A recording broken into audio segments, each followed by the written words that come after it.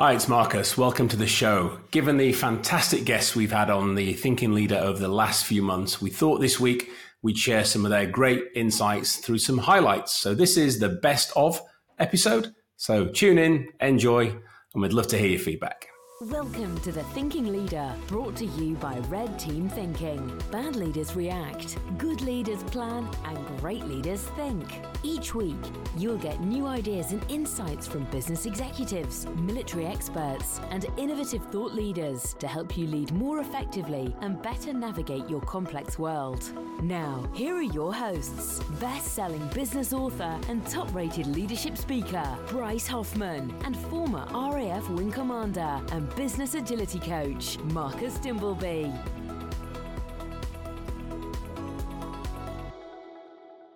I'm going to steal Marcus's tagline here, and which I think is so apt, which is that new ways of working don't work with old ways of thinking. And I think that gets into the cultural issue that you're talking about, Richard, which is that, you're not just changing the way people do their jobs. If you're doing this right, you're changing the way they think about their jobs, and indeed the way they think, period.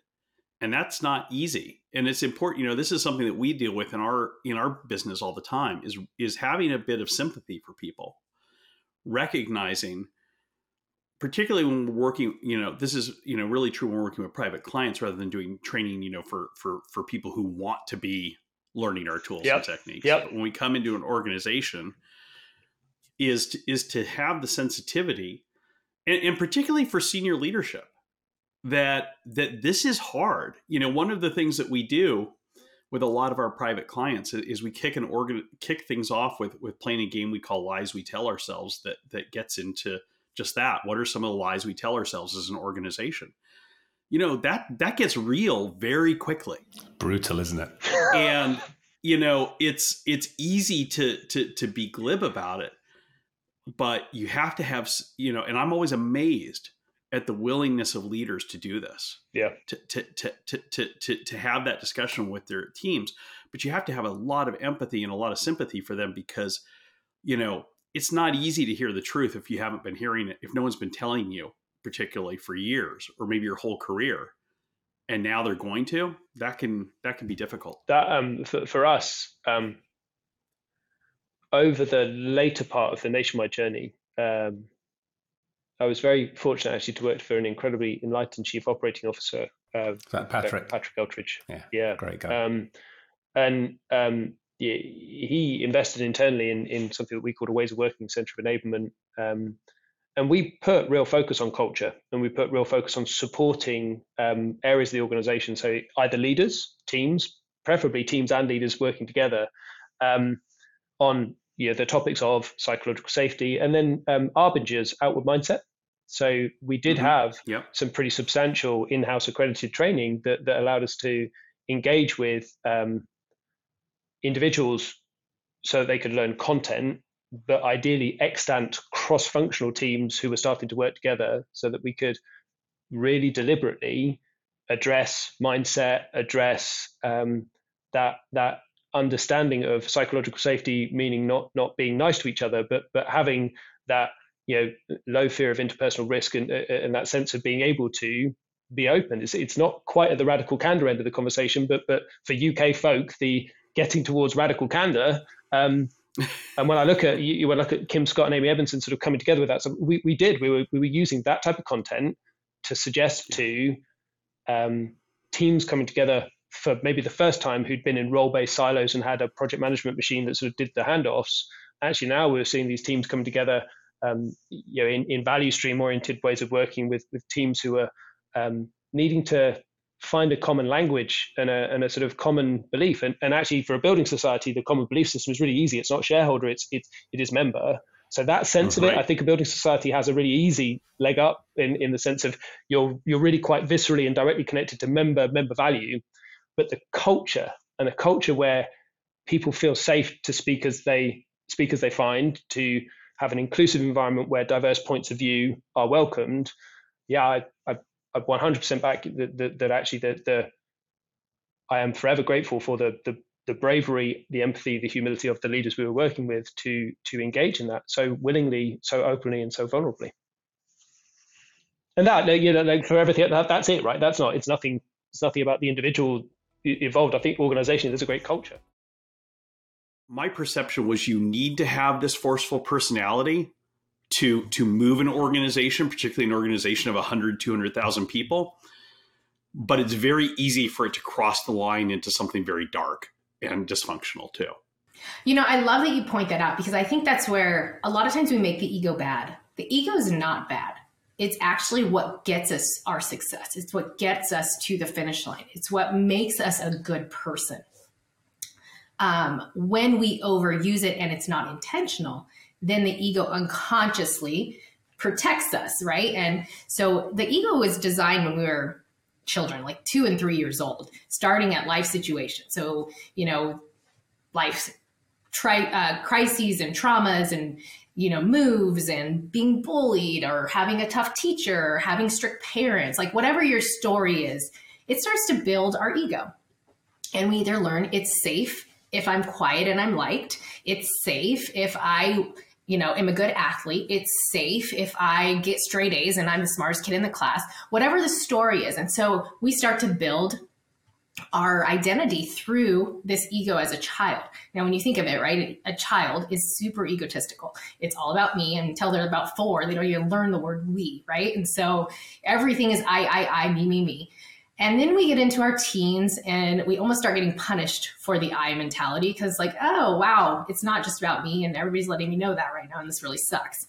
And then you get into your 20s and now you're a young adult and you're starting your careers, excuse me, and you're starting to have relationships. And now you really learn like, ooh, if I don't have people at the finish line with me, I'm kind of losing, but we don't really have an intentional thought around that. We just know it's uncomfortable when, we lose people or we get fired or we get laid off or we have confrontation. That sucks. But usually it's an ego-driven reason for why we're having that in our world, right? And so as you start getting further and further into leadership, if you don't learn about that ego, you absolutely need it. And I would say, majority leaders majority humans have 1 to 2 dominant egos. And usually you have some form of, protector, controller if you are in a leadership role. Usually more of the controller and a complier or a protector to balance it out. But the reality is you have to have some controller because it's results oriented. You cannot have a success. You cannot climb a corporate ladder. You cannot build a career if you don't have ambition, if you don't have drive, if you don't have passion, right? And so that is the strength of the controller. With that being said, even someone that has a dominant complier ego can be very driven by their controller ego. So for example, someone who's motivated by being liked, they might have started their career of just, people please, you find the leader that's going to promote you, you just do everything, you workaholic at all night hours and you get people going and you do everything people ask you to do, even if you're burning yourself out just to get recognized, right? But your motivator is to be the best, to win in order for people to like me, in order for me to get recognition. Right. And so again, there's a motivator for everything. Even if your dominant ego is not a controller, you can still have controller in you in order to get to that finish line. That's really interesting. My thought on this that I came to after seeing literally hundreds of different CEOs in different industries around the world operate is that it's like you said, Christy, we all have an ego. It's not, when you tell someone don't be egotistical or don't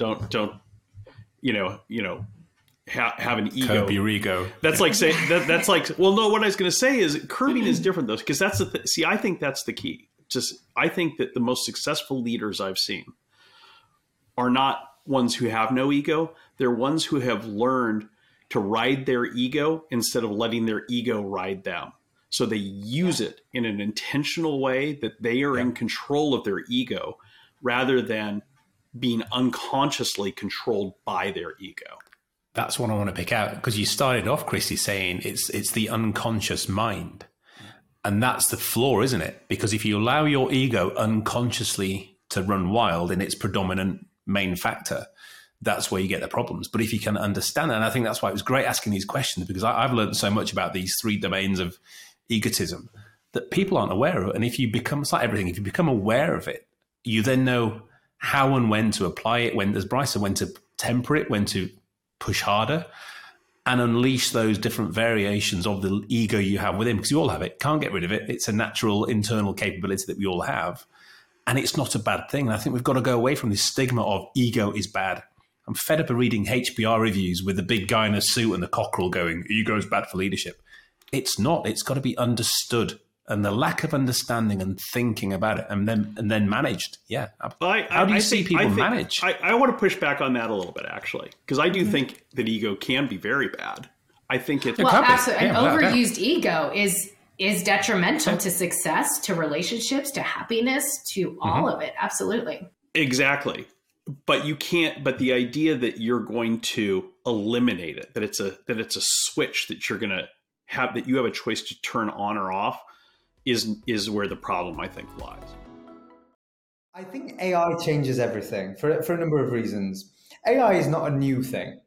Ever since science fiction models, since, the Ray Kurzweil singularity idea, man and machine at some point were headed on a crash to come together. I think what's really been profound about the last year is the real world application of AI. What started with, very much how do these language models benefit us in our day-to-day tools? And my view a year ago was these things are really cool. And as a business, if we can be 10 times more efficient as a consequence of removing administrative tasks that take time, if AI can make us more efficient, that's a good thing. Then I started to rethink my entire philosophy on the role of AI as you start to see more and more people developing. So you're starting to see, before it was it's going to be an aid. It's going to be an aid to support an industry. Now I'm it's going to replace certain industries, right? When you start to see these things develop. And then the bit for me that is kind of the unknown in the change equation is, what does all of this mean for society? Because there is a ton of unintended consequences. We talk about the ethics of AI. What does this mean? A few days ago, Elon Musk and Steve Wozniak. Yeah, they come out and say, which I also think is a little hypocritical, if I'm being honest, what they're saying. Just exactly that. Everybody stop doing what you're doing and let us figure it out. Everybody stop doing the thing that we've poured billions of dollars into doing. Yeah, it's kind of a little hypocritical. However, I do think their concerns are somewhat probably genuine, because I think they're recognizing, wow, this is changing things very quickly. And there are so many new regulatory considerations. Even just take something like IP. Right now we have governance that says, if you create something, I can't steal from you, but I can be inspired from you. And those distinctions are somewhat clear, not perfect. You start to extrapolate and go, well, in a generated world that is powered by machine learning, what does that mean for IP? Those distinctions have got very, very narrow, from inspiration to stealing, right? So suddenly you get artists saying, that some of these graphic AIs are stealing their styles, and stuff, and they are based on the input of actual artists. So where's the line, like you say? Yeah, well, this is all built on real input. And, I think everyone from regulators, governments, builders, entrepreneurs, I think everyone has to pay attention. And it's very easy to get caught into the mindset of these things are fads because of the way in which everybody has sort of gone all in and really enthusiastic about these new possibilities. So it's very easy to trivialize it. However, I would say this feels different to previous movements in a way where if the biggest cost to society right now is intelligence, hiring people, developing skills, when that cost is almost eradicated to zero or vastly reduced, that changes the entire system. That changes the way we think about economic models. That changes the way we think about business. So a long way of saying, how does it affect Marcom? A lot. Everything. So what this is all bringing really is this word disruption. And you talked about change and how that scares people. And disruption scares people as well. And the field we're in, we talk a lot about deliberate disruption. So we try and help people to be disruptive And that's often seen more of a sort of young people, Gen Z type of game and it alienates other markets and other individuals. But as we're seeing, you have to disrupt yourself, because if you don't, you are going to be disrupted by something. I'm curious. We were talking during the break about teaching leadership, and you made a real interesting observation that I totally agree with, which is that you can't really teach leadership in business school. You want to unpack that a little bit?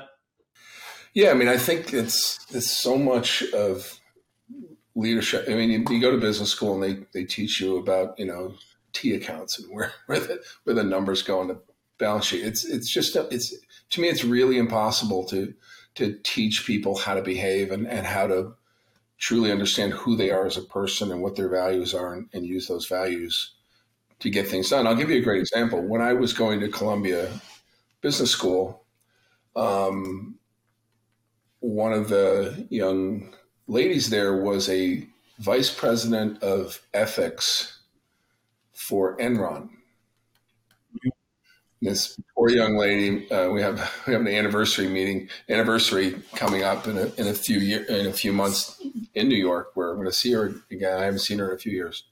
She had taken a job at Enron as like a VP of ethics and compliance about 4 months before they went belly up. Right. And this happened right in the middle of our class.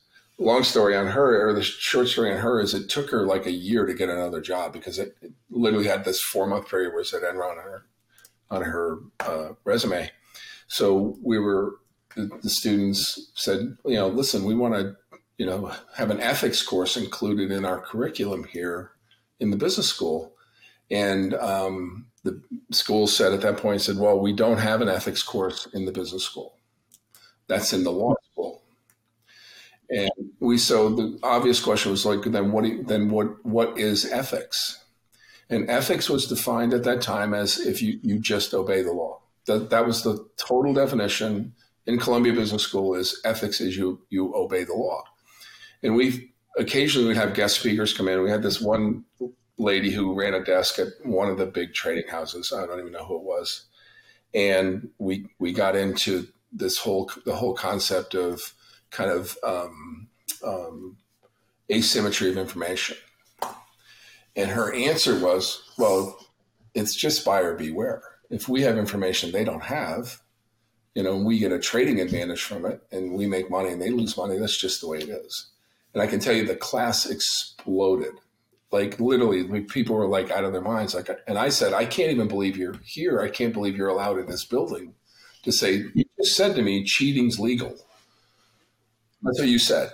And so anyhow, now Columbia Business School now has an ethics class. I have no idea what they teach because I haven't gone to it, but leadership is really, it's values based. And then going back to Brad Anderson, who I talked briefly about before, when I went to work at Best Buy, he would talk a lot about servant leadership. And he gave me this book, as you can see that. So Autry's Servant Leadership. And I've probably given away 1,000 copies of this book. So he gave me this book, which I actually read. And this is Autry's. And there's a couple people who have written on servant leadership, but there's a page in here that I've used with I've tried to live this, but the 5 ways of being authentic, vulnerable, accepting, present, and the one that's really, really difficult, useful, right? So when I'm talking to young leaders, the first thing I do is send them the book. And then we,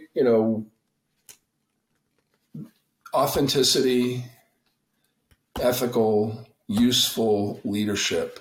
It's really rare, that a leader stands up and says, so I know, when I was a CEO or a leader in a company and somebody came to me and I said, ask them a question, and they said, I don't know.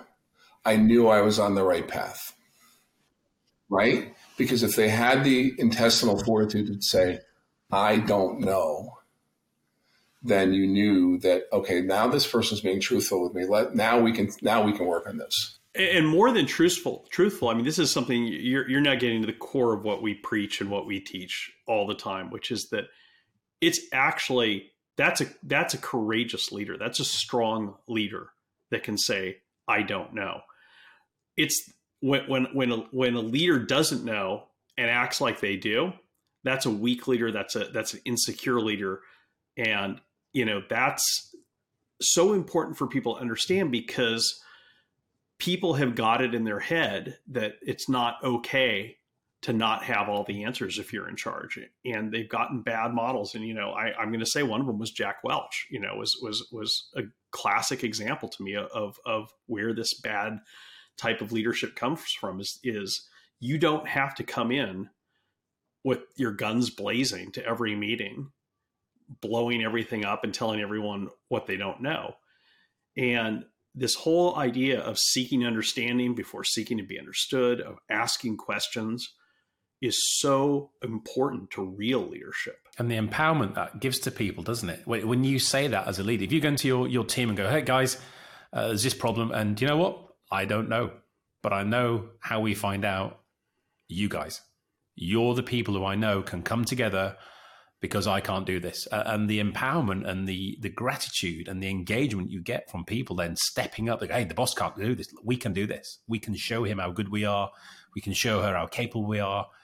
And you just get such a different power curve tilt in that sort of dishevelment of before, where they're just beaten down, being told what to do. And then when, as Bryce said, when these leaders bullshit their people and give them the answers that they've made up because they daren't say, I don't know. And then you get the ramifications of the wrong answer and people taking action on the wrong decision. That causes far more trouble than just saying, look, guys, I don't know. Can somebody come either give me an answer, or let's get together and work out the answers ourselves as a group. All of us, together can do this. And I think that's such a, as you mentioned, Brian, it's such a hard hurdle for many leaders to get over and accept that. But you can't know everything in this day and age. In this complex world we're in, it is impossible for an individual, let alone a C-suite, to know all the answers, because it's just moving too quick. It's too vast. It's too complex. But if you've got a large organization, somebody in there somewhere will know, or collectively with the right questions, as you said, Ron, and the right level of challenge, they will come out with the right answers that you need. Hey folks, Bryce here. If you're listening to this and you're liking what you're hearing and you're wondering, am I a red team thinker? We have an easy way for you to find out. Just go to the show notes, click on the link there to our free assessment to find out if you are a red team thinker and what you can do to think more effectively, to lead more effectively, and to make better decisions faster in your complex world. Like I said, the link is in the show notes, or you can simply go to our website, redteamthinking.com. Check it out. I can't wait to see how you score. For our listeners who aren't familiar with TPS or just some of the principles, could you just give them a 60-second kind of crash course into it? I just wrote 35, 40 pages on this. You want 60 seconds? So TPS, Toyota Production System, was born out of necessity. And in fact, before TPS was born, there was necessity. And so in the very early days of Toyota, they were a loom company. They made weaving looms to make fabric. You know this because you've been through the whole story. And from that came the concept of Jidoka, which is badly translated as automation with the human touch. It's much deeper meaning than that. But essentially, it was the ability for a machine to tell a human operator when it had a problem, and in this case, when a thread broke. So that became the first underlining sort of principle of what became the Toyota Production System, was using machines to do the things that humans shouldn't waste the time doing, and then use the humans to make intelligent decisions and do the things that humans are better at doing. And that's where this idea of the machine can tell you when it was faulty, and then we could sort of execute and work a little bit more effectively. Fast forward a little bit. It's been longer than 60 seconds, but less than 2 minutes. That's all right. As much time as you want. So fast forward a little bit, and the son of the founder, his name was Sakichi Toyoda, was the founder. So this is Akio's great-grandfather or grandfather, I forget now. Yeah. And then but his son Kichiro Toyoda comes along, and he's the one who takes Toyota, as we know it now, into the auto manufacturing business by selling the plans, the blueprints to this original weaving loom to a British company in Birmingham called Platt Brothers in about 1924 for £100,000. So a bunch of money back in 1924. And Kichiro Toyoda muses with the problem of waste and muses with the problem, the fact that, post-World War II Japan, they have none of the materials, none of the resources, none of the capability of the West, especially in America. And so he muses with the fact that they've got to find a way to be able to produce more with less. So the concept of just in time was born. And in the new chapter in the book, I talk about this and some of the direct quotes and citations from the Toyota material that sort of talk about that. And so originally that becomes the second principal pillar of the Toyota production system.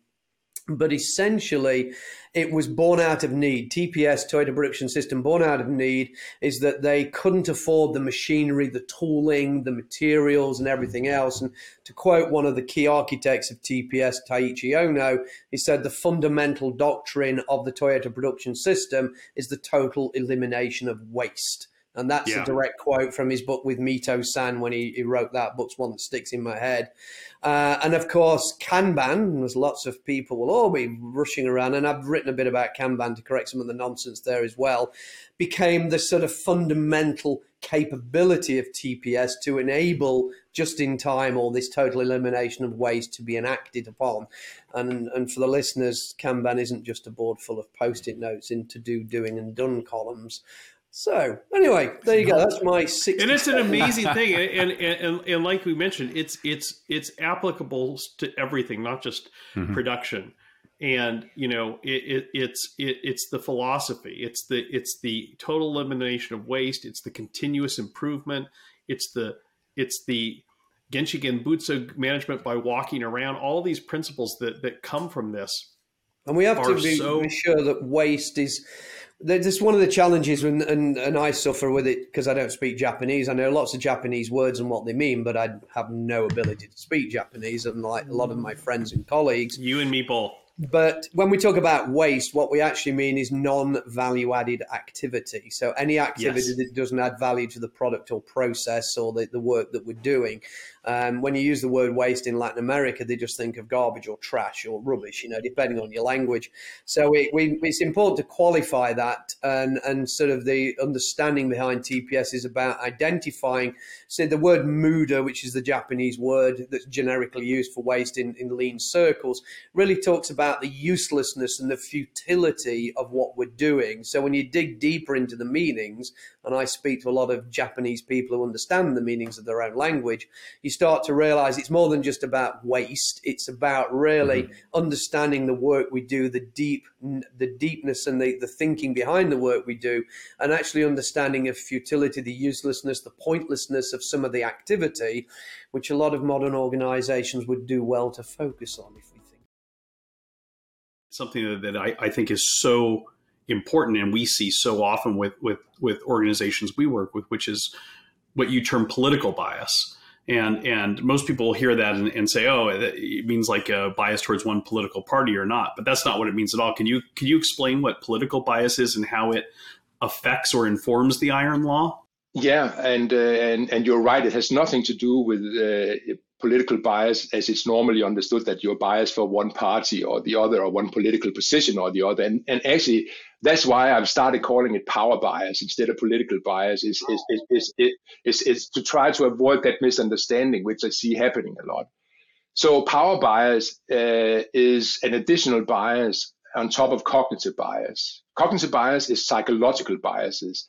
Power biases are the kind of biases when you see when people are jockeying for position, for instance. So you're jockeying for position. You want to be number one, or you want your project to get funded. So you do what it takes to make your project get funded. Usually that means making it look good on paper. So you underestimate the cost and the schedule. It looks like it's going to be cheaper and faster than it is going to be. And you overestimate the benefits. So it looks like it's going to generate more positive things for people, whether that's money or user experience or whatever, then it's actually the case. And that is done deliberately. Cognitive biases are not deliberate. This is something we do unconsciously, and we can't help it because, like I said, we are hardwired. Political bias is different. We actually do it deliberately. And that's the main difference between cognitive bias and power bias. Power bias we do in order to stay in power and to keep our position. So monument building is an example of power bias, and a lot of mega projects, qualify as monuments. A lot of beautiful monuments too, in my view, that I wouldn't want to do without. There's also the thing about cooking the books is another example of power bias. It's completely a classic, within mega project decision making is that, the actors, the proponents of a certain project will cook the books to make the project look better than it is. So these are all power biases, and they are something that comes on top of the cognitive biases. Do you think that planning fallacy is triggered by power bias in many cases? If it's pure planning fallacy, it wouldn't be, because pure planning fallacy would be, non-intentional. It's not deliberate. So that's the definition of the planning fallacy. This is actually our optimism, because originally the planning fallacy was only about time. So it was about underestimating the time that things take. So, you are going to write let's say your PhD, your doctoral dissertation. You think it's going to take 3 years. It takes 5. That's the planning fallacy. And that's not something you do deliberately. So I would say no, but that doesn't mean that there can be things that look like the planning fallacy, and it was actually generated deliberately by people who deliberately chose to misrepresent the schedule, because they knew that they were more likely to get approval and funding if they made their project look like it could be done faster and cheaper than it actually can. Exactly. We see that so often when people are jockeying, don't they, for position. And if your project's up against someone else, and we talk about this, Bryce, don't we, about internal politics and careerism, and then you see the behaviors of project leads who are trying to get that sign off, and they will give these false metrics and these false hopes. And that's linked to the optimism that ties in with the power bias. And ultimately the planning fallacy underpins that. But the lengths people go to, and then how quickly it starts to derail, and you see those KPIs and those metrics not being hit. And then it's a sunk cost fallacy of how far down the road we are, whether we stop these things or carry on. Talk a little bit, if you don't mind, about like how you first started working with Alan. I mean, obviously, you are one of the heroes of my book. You and Marty Malloy spearheaded probably one of the biggest, most important parts of the transformation that Alan undertook at Ford, which was completely changing the dynamic with United Auto Workers, doing something that had previously been believed to be impossible, reopening a contract with them. And, tell us a little bit about that and also that in the context of working together, because I know that the relations with labor was a big part of this working together philosophy. There's no question. I think it's a significant component of how Ford was able to, go its own way. And as you again called out nicely in the book, American Icon, when you think about it, Alan got there in the fall of 2006. We had been through a North American restructuring plan already underway, a lot of plant closings, a lot of negativity, a lot of, a need to really invest in the product, but also to reduce the manufacturing capacity because our volumes had declined and we were losing money. Alan came in, of course, and was the face of Ford to raise the $23 billion, which then helped give us the path to be able to do the things we wanted to do, which is a lot of money, of course, as we borrowed that much money to make that happen. But, one of the things that Alan did well was he asked a lot of questions, and he did it. He tried to do it in a very, non-confrontational way. And he'd pull me aside all the time because he wanted to understand the labor component of it, because I had a lot of experience in it. And as you mentioned, Marty, who's still a good friend of mine, was a great partner. And he would ask me questions like, so tell me why we can't reduce people, or, because we had the jobs bank and we had the gen obligations, guaranteed employment numbers. So we basically had a situation set up where even if volumes declined or other things happened, you were paying people full time not to work. Let me just jump in here if I can, Joe. This was actually the very first major story I wrote when I started covering Ford for the Detroit News in 2005. Was, I don't remember the number. It was like, 1,100 people paid not to work or something like this. And in reporting this story, my mind was well and truly boggled, because I didn't, I grew up in California, didn't know how things worked in the industrial parts of the country. And folks, people at this time that Joe's talking about, and I went and sat with a lot of them, they were getting paid on average $70,000-$80,000 a year to show up at a Ford factory and spend all day in a break room watching war documentaries on the History Channel, doing crossword puzzles, and getting paid, like I said, $70,000-$80,000. Some of them for years had been doing this. And under the current contract that had been negotiated in better times, there was nothing Ford could do about that. And as you say, Alan he was like, explain to me again how this works. I felt like, and Alan was the kind of guy that would ask you a question, he'd answer it, and then if he didn't like the answer, he'd kind of ask it nicely again. And then he wouldn't say like, you're wrong or that doesn't make any sense. He just would look at you, and then about a day later, he'd ask you the same question again, and then he would ask you the same question again. So he kept asking the same question because I don't think he didn't want to ever grasp the answer because So, but that kind of gets us to our approach. My approach, frankly, even before Alan got there, was to have an honest dialogue with the UAW leadership and our employees about this. Not just the guaranteed employment piece, but just the competitiveness of our company and where we really were, and have an honest dialogue on it, which hadn't really happened because Ford and the UAW had a great relationship amongst the big three traditionally, but it was more of we don't talk about tough things. We don't fight about things. It was let's all get along. And our company was at risk of, not even surviving. So we had a big meeting in Vegas. You cover it in the book, where I, for the first time, kind of show them, all the union leaders, kind of our competitive challenges, where we rank on safety, quality, efficiency, what it means, how much it's costing us, all these things by plant.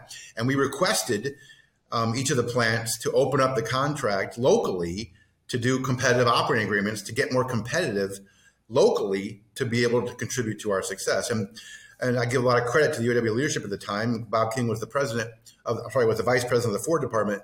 They had the courage to say, we think there's a risk here. We're going to try and do this. So we actually in 2006 went plant by plant. I think with the exception of 2 plants, we did new competitive operating agreements that were significantly improved the efficiency and reduced some of the friction stuff that we had in the business. But it didn't get to the core of some of the challenges.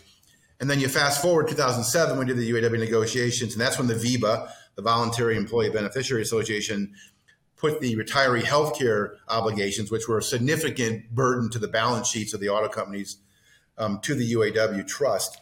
And this was huge. I remember at the time, I know that we calculated our paper that on every car built in the United States, for a Ford built versus the same class of car built by Toyota in the United States, $2,400, I think, added cost to the Ford just to service these retiree healthcare costs and stuff. And if you think about that, folks, when you're talking about millions of vehicles being built, $2,400 per vehicle that Toyota could plow into R&D, could plow into making more efficient factories, could plow into marketing.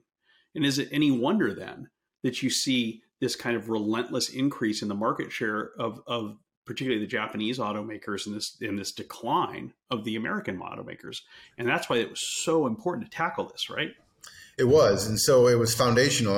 I mean, I don't remember the exact number, but it was certainly a lot bigger than the actual labor content of the vehicle, which is fascinating, right? So, right, it's mind-boggling. It's part of the history because there were so many retirees compared to active workers because of the downsizing that occurred. You got to remember that in the '60s, GM and Ford had combined well over 50% market share in the U.S., and then by the time we're talking about here, it's in the 30s. So, just a massive plus. A lot of stuff was done in-house, vertically integrated before and changed. Also pre-automation too. Correct. A lot of reasons. Yeah. So, and then 2007, we did the agreement and we introduced some new concepts, and it was fascinating because it was it was believed to be a monumental agreement, and it was in many ways. Yeah. However, that's before the financial crisis hits. Right. Then the global financial crisis hits, and oh my gosh, now we're really in trouble. People confuse complexity with difficulty. There are simple problems that are very hard to do. They're not complex though. They're not even complicated. They're just hard. They require a lot of energy, to your point. And people then, I feel, give themselves a pass on tackling them by saying, oh, this is so complex, we can't tackle this. Now, I'll give you my biggest example, which is probably the most controversial thing I can step on here, and you may disagree with me on this, but gun control in the United States. You know, we're now have exceeded 200 mass shootings in this country this year. We aren't even, you know, halfway through the year. And you've had one a week on average for the past decade. Yes, and it's going up, and the severity is going up. So I tell people, and people get very upset when I say this, that I ask them, what sort of problem where on the Cynefin framework does stopping gun violence and mass killings lie? And people always say, oh, it's a complex problem. And I say, it's a simple problem. We've made it complex because of politics, because of culture and things like this. But every other country in the world has figured out how to deal with this. So it's not a complex problem at base. You simply take away, you know, military weapons from the hands of people who aren't in the military, you know, and people get very upset when I say this. But I think that what you're just talking about goes into that, because the work of actually dealing with it, at least in the United States, requires more energy than anyone's willing to spend, more political capital, more effort. And therefore they say, oh, it's just too complex, we can't solve this problem, so let's not do anything about it. Yeah, and it's interesting. I mean, I actually agree. I think the solution is known. Yeah. After Dunblane in the UK, or after the shooting in Tassie in Australia. Yeah. And I think this is key to estuary mapping. The dispositional state of the British and Australian population was such that a draconian ban on guns wasn't just acceptable, not doing it was unacceptable. Yeah. Now, I think that was important. And we don't just ban military weapons, we ban all weapons except in a licensed gun club under lock and key, apart from farmers' shotguns. And, you know, we're starting to realize we haven't got enough control over those, given some of the misuse, right? But then you've got this very complex history. So I think the dispositional state around the problem in the States is highly complex. Yes. Yeah. And that means that the simple solution can't be followed. Right. And so what you have to do is to look, well, actually, what are the constraints? What are the constructors?